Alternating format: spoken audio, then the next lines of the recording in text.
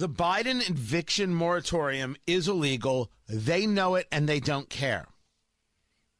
It's imperative that you understand everything going on here. The commentaries from people like Philip Klein and Andrew McCarthy are excellent in breaking through and getting an understanding, but you got to hear the questions themselves from reporters who all understand that it was the CDC that said you can't evict people because of COVID.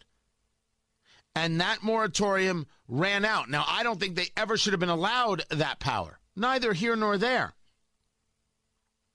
We know that the Supreme Court had said, hey, you don't have this power. We know that President Biden said, we don't have this power. And yet they did it anyway because of pressure from their far progressive flank that does not give, wait for it, a damn about the Constitution. I'm talking about Representative Ocasio-Cortez. I'm talking about Representative Cori Bush. I'm talking about the progressive left. The Constitution is the impediment to the things that they want. And the thing that they want is you should be able to live rent-free. As for the landlord, screw the landlord. Just make sure the roof doesn't leak. You keep spending, they get it for gratis. This is what they believe. This is what they're trying to create, and this is what Joe Biden, the simp, bought into. As we have discussed, Joe Biden doesn't have a code or a core. He just wants to be president, and he can be bullied into things he knows are wrong, but he doesn't care. Tony Katz, 93 WIBC, good morning. Reporters understand this amazingly. This is from CBS, Steve Portnoy. Eviction moratorium. I'll approach it this way. The president may support the legal justification, but he also publicly gave voice to doubts about the constitutionality.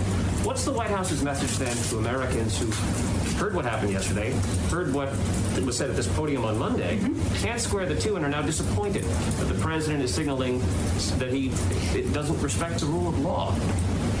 I'm not sure there are Americans evaluating it to that degree. Maybe there are some you have talked to. I don't know. What the president has, his message to the American people. Americans are evaluating it to that degree, or at least those of us who understand that the Constitution is value, but you recognize how absolutely dismissive and despicable Jen Psaki is. Jen Psaki is Baghdad Bob. She will say anything to defend this administration. Now, you can argue, well, that's the job. What was the job when Sarah Huckabee Sanders did it? It was the job when Kayleigh McEnany did it. This is what the press secretary does. But understand that Jen Psaki is dismissive and lying about what's going on here. Especially those who are concerned about losing their homes, being kicked out of their homes, is that he's going to do everything in his power to make sure they can stay in their homes as long as possible.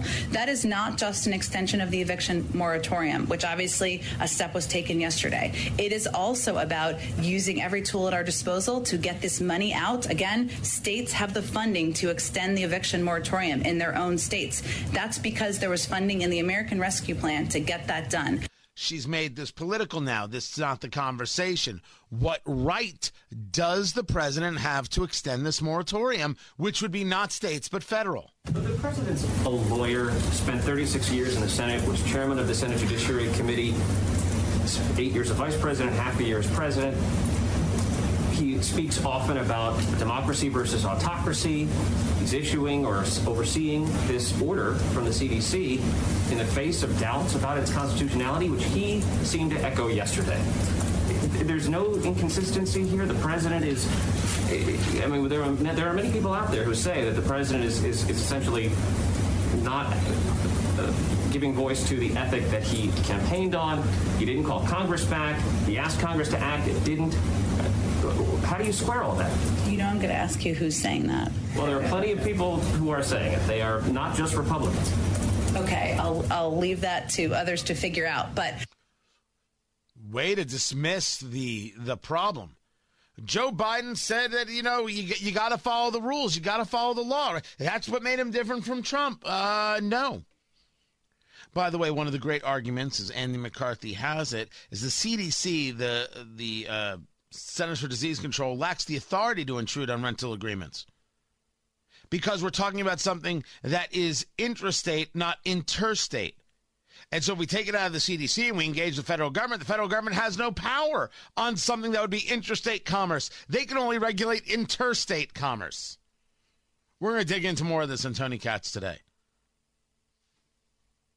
But be clear that this is happening as a gimme to the political left, the progressives who don't believe in the rule of law, who don't care about it, who see the Constitution like Barack Obama saw the Constitution as a grouping of negative charters, what government cannot do, as opposed to what government must do. And they believe that the Constitution is something that can be avoided if they morally feel something is better. Remember, they morally think it's okay that a landlord have no rights. That's who Ocasio-Cortez and Cori Bush and the squad are. And as we all know, that's gross. So this brings us to 3 for 5. The President of the United States actively, knowingly, willingly, and wantonly broke the law that he is supposed to uphold, protect, and defend. So who's up for their third impeachment in 5 years? And I want the people who said Trump had to go to explain to me why this doesn't rise to high crimes and misdemeanors. Why is the absolute violation of the law and the usurping of the judicial, which said you cannot do this, why is this not an impeachable offense?